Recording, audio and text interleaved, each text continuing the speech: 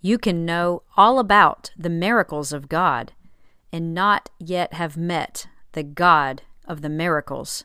And that is today's Morning Moxie.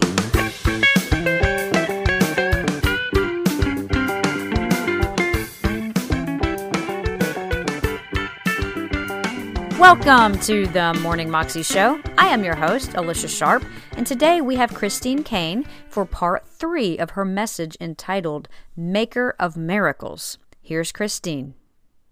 So Jesus broke it, and the scripture tells us that while he broke it, it continued to multiply. And then I love this part of the text. It says they all ate, and they were all satisfied. And normally we end here. And then we come back next week to church and we think, awesome, I was filled last week. Jesus, I need you to fill me again. But in the day and the hour in which we live in the church, it's not enough just to live miracle to miracle. It's not enough. Because it's what happens between the miracles that is really going to determine the strength of our Christian walk in the day and the age in which we live. So Jesus finishes that miracle, and then he says to the disciples, I want you to go and gather 12 basketfuls, which is like a sack over your shoulder, of the broken pieces. There was exactly 12 basketfuls left over. It's not an accident. 12 basketfuls, 12 disciples. So he said, I want you to go and get a basketful each. And then the Bible tells us that he immediately sent them into a storm. This is an omniscient God. He knew where he was sending them. Not all storms are from the devil.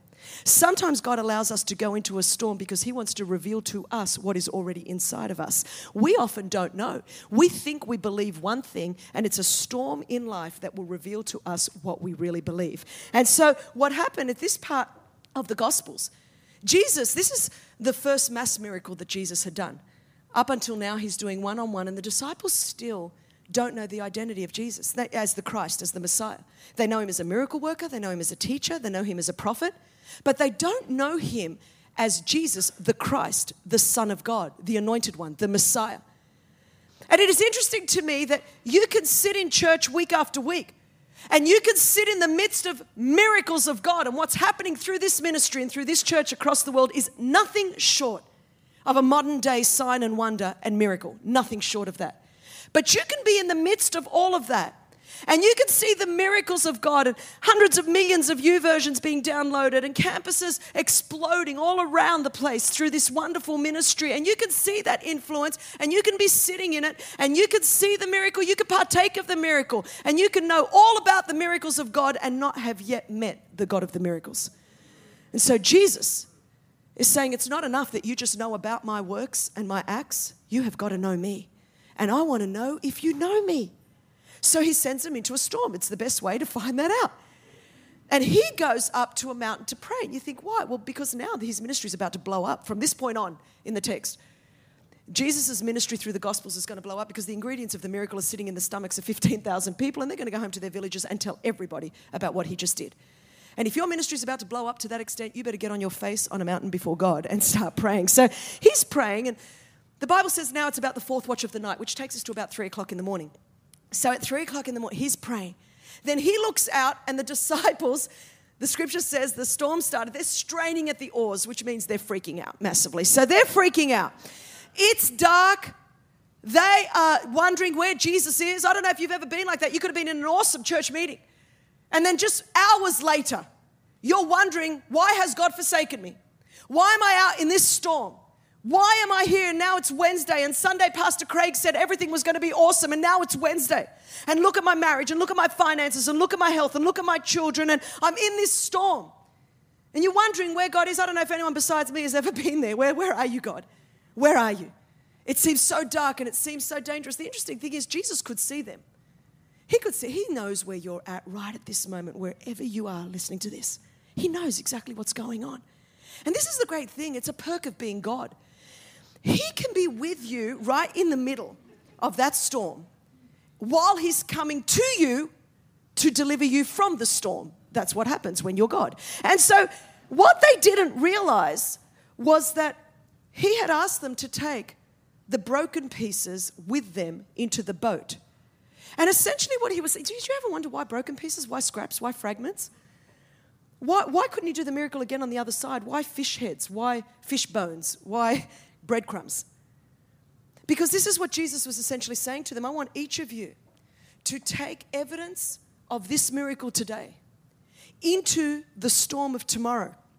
Because I want you to remember that the same God that just did that miracle for you on the mountain is the same God that's going to be with you in this boat, is the same God that's going to take you to the other side. You were never gifted, you were never talented, you were never smart enough to do this in your own strength anyway. You've actually never had anything more than 5 loaves and 2 fishes. And the same God that did the miracle for you back then is the same God that'll do the miracle for you in the middle of the storm. It doesn't matter what's happening politically, it doesn't matter what's happening socially, it doesn't matter what's happening economically, it doesn't matter.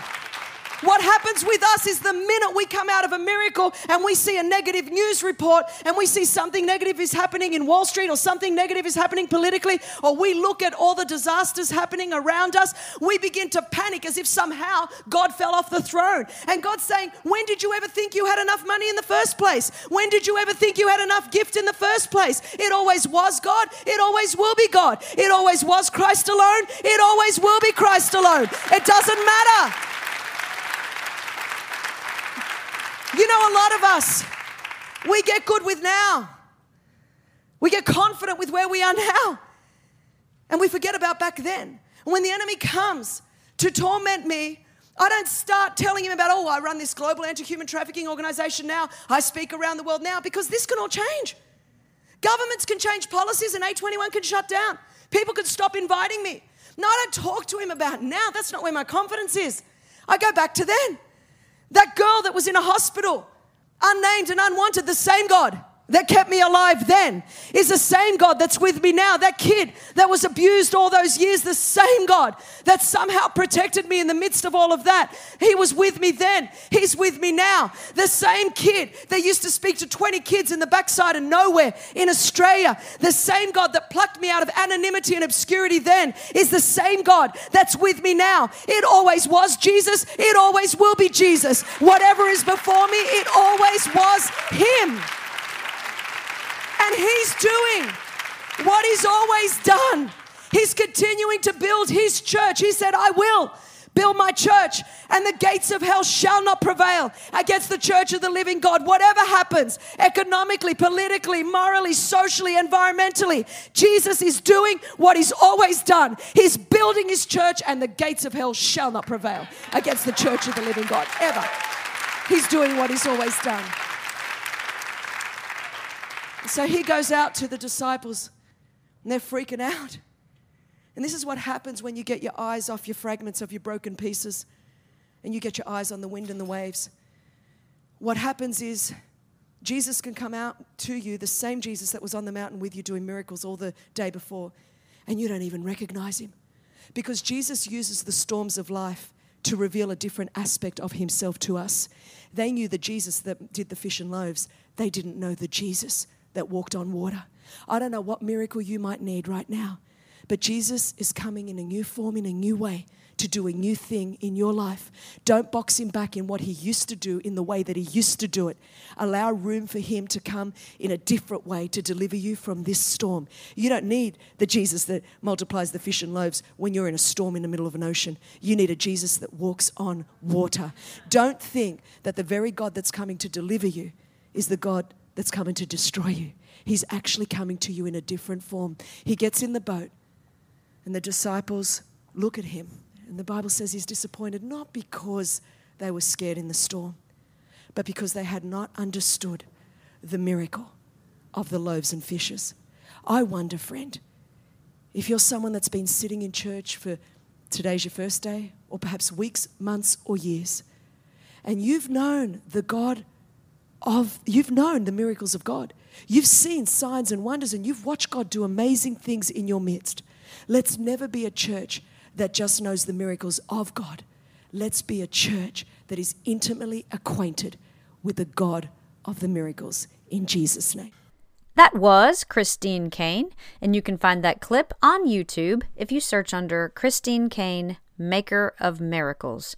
You can also find out more information about her and her ministry at her website, christinecaine.com. Well, that is all I have for you today. Please take just a minute to head over to iTunes and rate or review this podcast. It would mean a lot to me, and I hope you have an amazing day today. And I'll see you again tomorrow. God bless.